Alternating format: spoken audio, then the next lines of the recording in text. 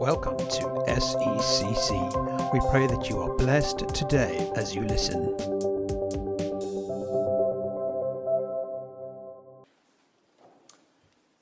This morning's reading is taken from the Gospel of Matthew, chapter 2, starting at verse 1. The visit of the Magi. After Jesus was born in Bethlehem in Judea, during the reign of King Herod, Magi from the east came to Jerusalem and asked, "Where is the one who has been born King of the Jews? We saw his star in the east and have come to worship him." When King Herod heard this, he was disturbed, and all Jerusalem with him. When he called together all the people's chief priests and the teachers of the law, he asked them where the Christ was to be born. "In Bethlehem in Judea," they replied, "for this is what the prophet has written. But you, Bethlehem, in the land of Judah, are by no means least among the rulers of Judah.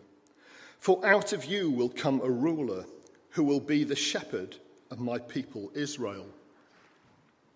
Then Herod called the Magi secretly and found out from them the exact time the star had appeared. He sent them to Bethlehem and said, "Go and make a careful search for the child. As soon as you find him, report to me, so that I too may go and worship him." After they had heard the king, they went on their way, and the star they had seen in the east went ahead of them until it stopped over the place where the child was. When they saw the star, they were overjoyed. On coming to the house, they saw the child with his mother Mary, and they bowed down and worshipped him. Then they opened their treasures and presented him with gifts of gold and of incense and of myrrh. And having been warned in a dream not to go back to Herod, they returned to their country by another route. Amen. And we're going to spend a few minutes just looking, not actually at that passage at all, but a part of that passage, the bit from Micah chapter 5, verse 2. But that's where we see it, finding this New Testament fulfillment. Don't worry if you've not got a Bible on you. There are various bits will appear on the screen, as well as my amazing slides, which I can actually, I never look at them, but I thought that's actually quite a nice slide. That took minutes for me to do, minutes.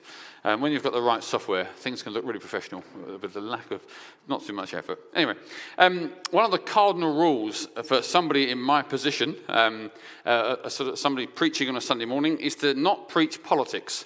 They say that the pulpit, that's the pulpit, if you're unfamiliar with church, that would be considered the pulpit. This would be considered the lectern. I'm not grand enough for the pulpits. That's why the telly's there instead. But the pulpit is not for politics. The preachers should keep away from politics and shouldn't really share their views and their agendas and their leanings, which I mostly agree with, actually. I pretty much agree with that as a statement. Well, I suspect you won't be able to point to any of my political views, if you know them, coming out from the front particularly, because I'm here to preach God's word, not my particular take on the world. But that said, as we enter the Christmas period as Christians, especially with today's particular passage, how can we not comment on the failure of human leadership and human structures and governments and agencies which all in their own special way claim to be the saviour of the world?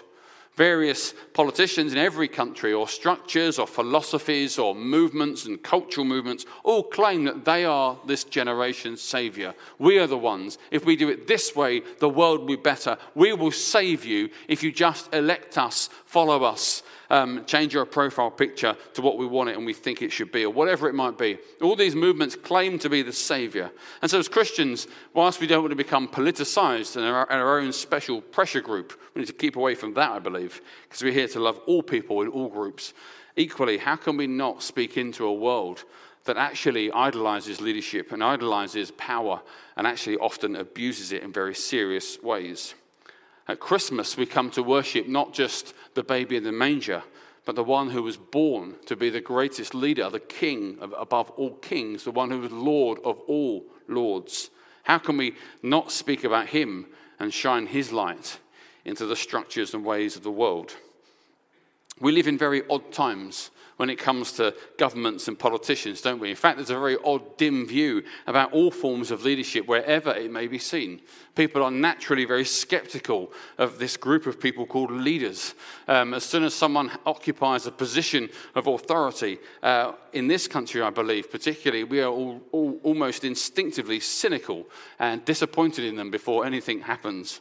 And when it comes to politicians and politics in this country, I heard a good quote. It was really a statement.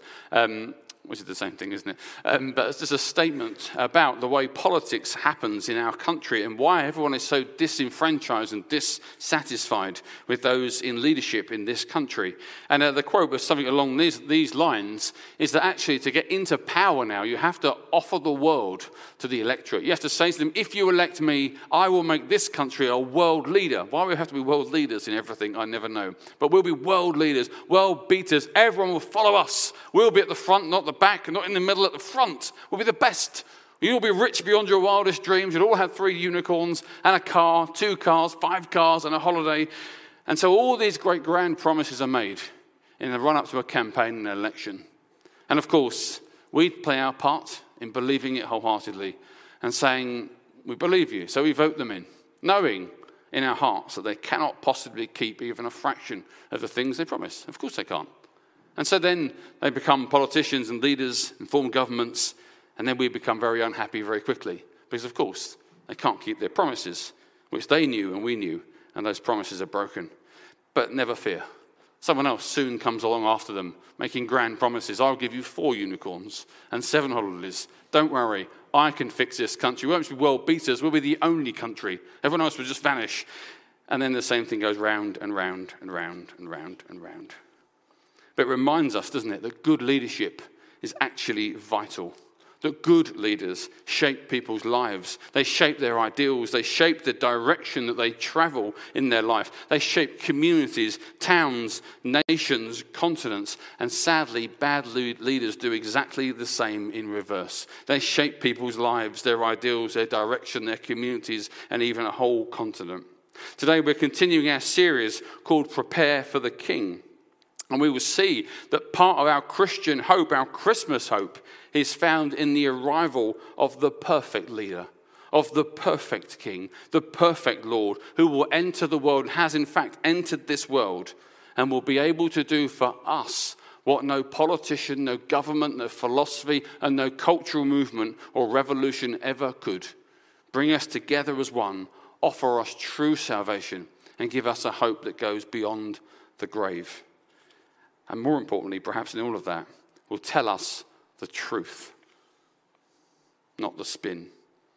So Micah chapter 5, verse 2, which Gareth did read, but not directly, in the verse from Matthew chapter 2, is a prophecy in the Old Testament. Micah's known as a minor prophet, not because of any other reason, except there are 12 writings in the Old Testament, which are very short. You've got the major prophets like Jeremiah and Ezekiel that wrote very long books, delivering what God said to them, what God spoke to them. They wrote it down, and they gave these words to Israel, which is the sort of the bit before Jesus, the nation of Israel. Of course, Jesus came from them.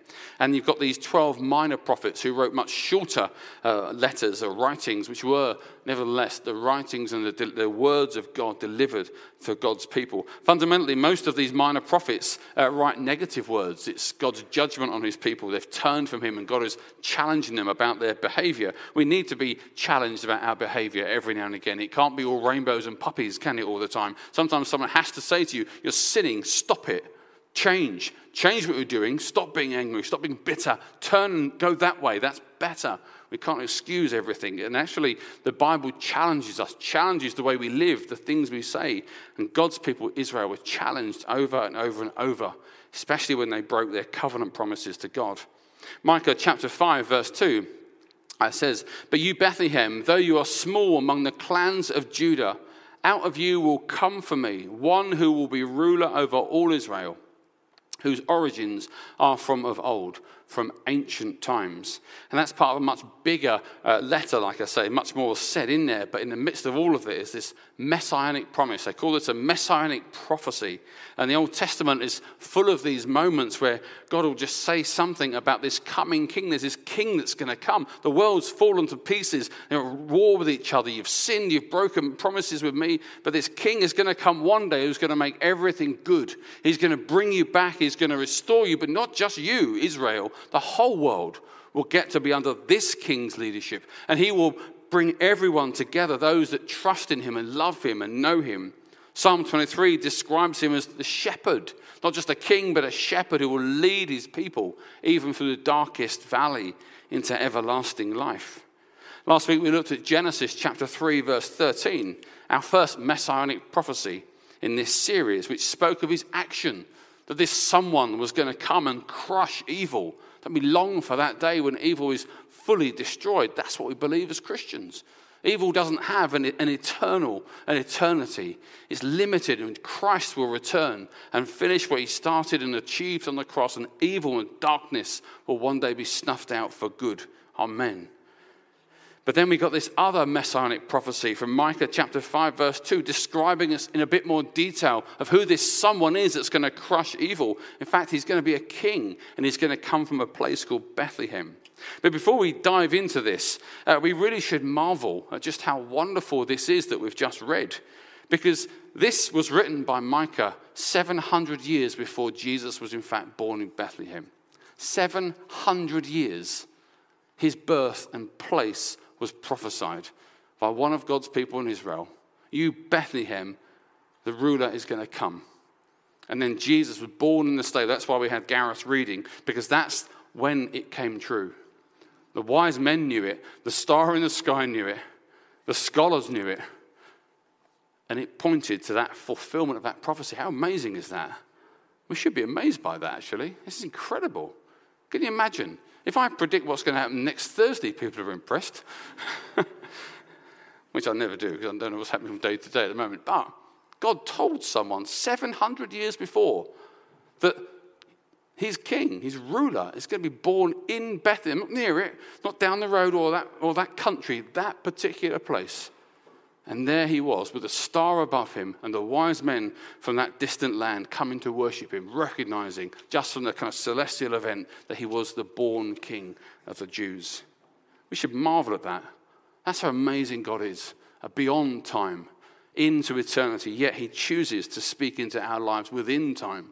And things happen, we know from this, according to his timing and his purposes. If you're wondering why God hasn't moved yet, stop wondering. Start trusting his calendar, not yours.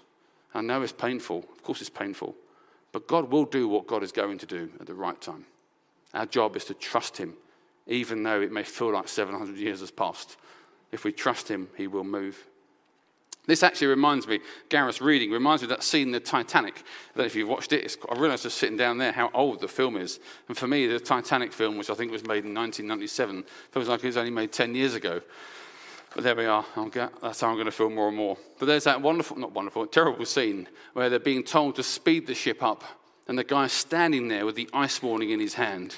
And for me, the thing with Herod in Jerusalem at the birth of Jesus is a bit like that film. He says, where's the Messiah supposed to be born? He's got a star in the sky. These weird wise men, probably 30 of them, have all turned up, big fanfare, come to worship a king. And Herod says, where is he supposed to be born? And they go, oh yeah, Bethlehem. I would think, that's quite serious. I should probably go and worship him. But what does he do? He tries to kill him. And as much as we marvel at God's prophetic accuracy, we should marvel in a sad way at the darkness of the human heart, that when presented with God, even as flesh, would rather try and kill him than worship him. And that fundamentally is humanity's biggest problem. We would rather kill God than submit to him. So let's come back to this book, otherwise I'll just go off on a massive tangent and not actually what I've written down. So what is this situation in the context of the book of Micah towards the end of the Old Testament? This prophecy, these chapters that he's written here, that God speaks to his people, is essentially God challenging their behavior. God is telling them where they've broken their actions. One commentary I read described it as God's lawsuit against his people. This is what he writes. As for me, I am filled with power, with the Spirit of the Lord, and with justice and might, to declare to Jacob his transgression, to Israel his sin. This whole prophecy is God saying to his people, you made this promise. You promised that you would be my people, you would be holy. That's what they did. They made an actual promise, a contract with God to be his people so his Messiah could come from them, and they've broken it.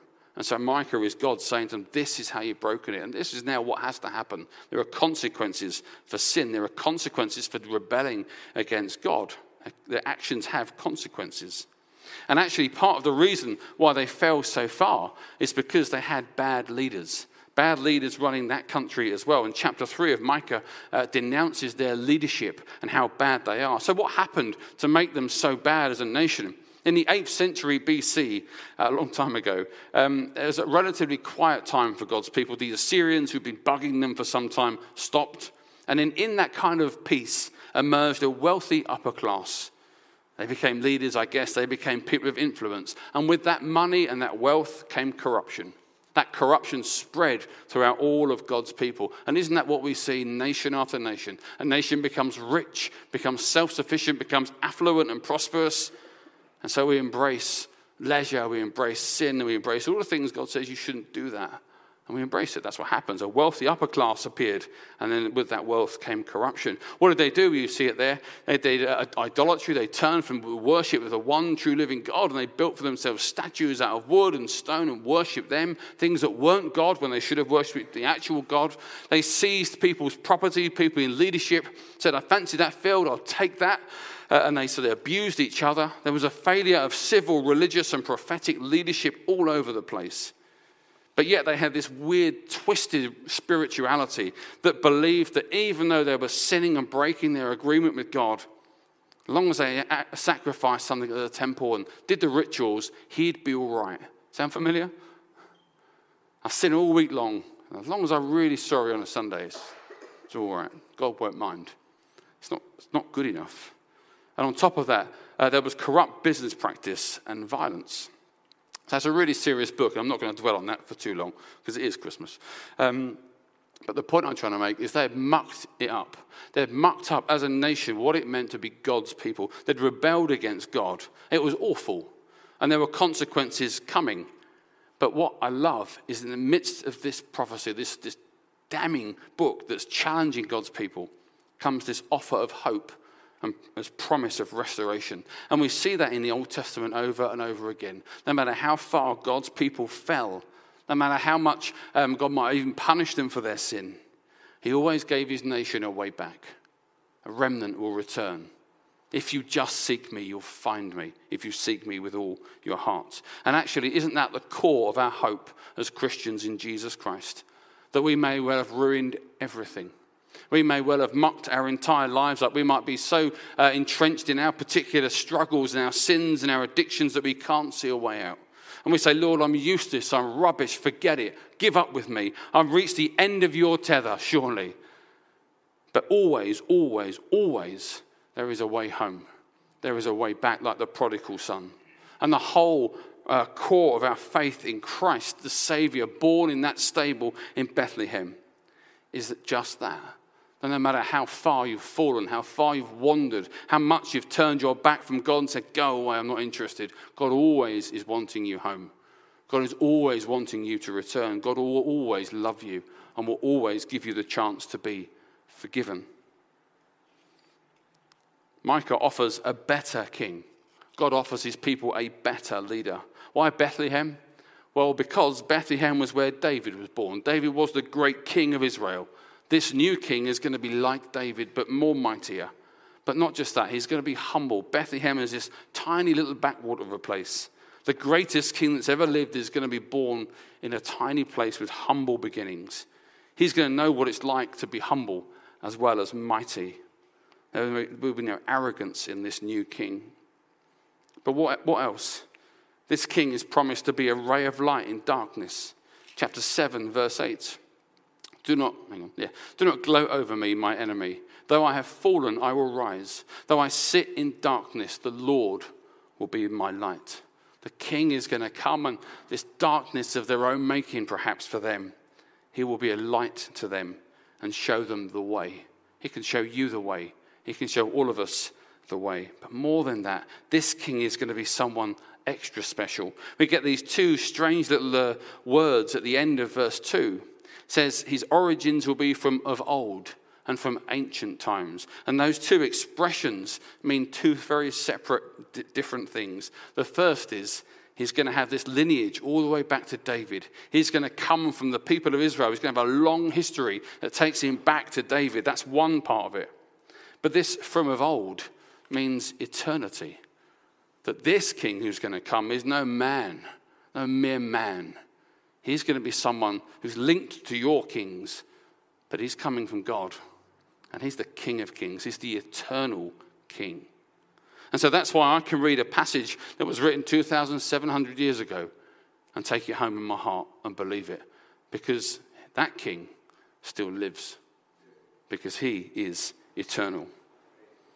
And so, just like the situation 700 years ago, our world is unraveling. Our world and our lives often unravel. You only need to turn the news on and we read the assaults and the murders of our children. They just wash over us. We've all just stopped remembering their names, haven't we? Every day in London and our big cities, someone's murdered somewhere. And it just passes us by. We've almost given up because what's the point? Maybe in our own lives as well, we've given up as well. We no longer even feel it. We just get up and go to bed the same way we always did. Our world is confused, and often it blatantly rebels against God and turns and attacks each other. Those in government are completely lost, I'm convinced, as to what to do next. And more often than not, are unduly influenced by pressure groups with one single agenda. Do this, or there'll be trouble. So they do it. Someone else comes along, do this, and there'll be trouble, and they do it. And then we get muddied waters where we need principles and godliness.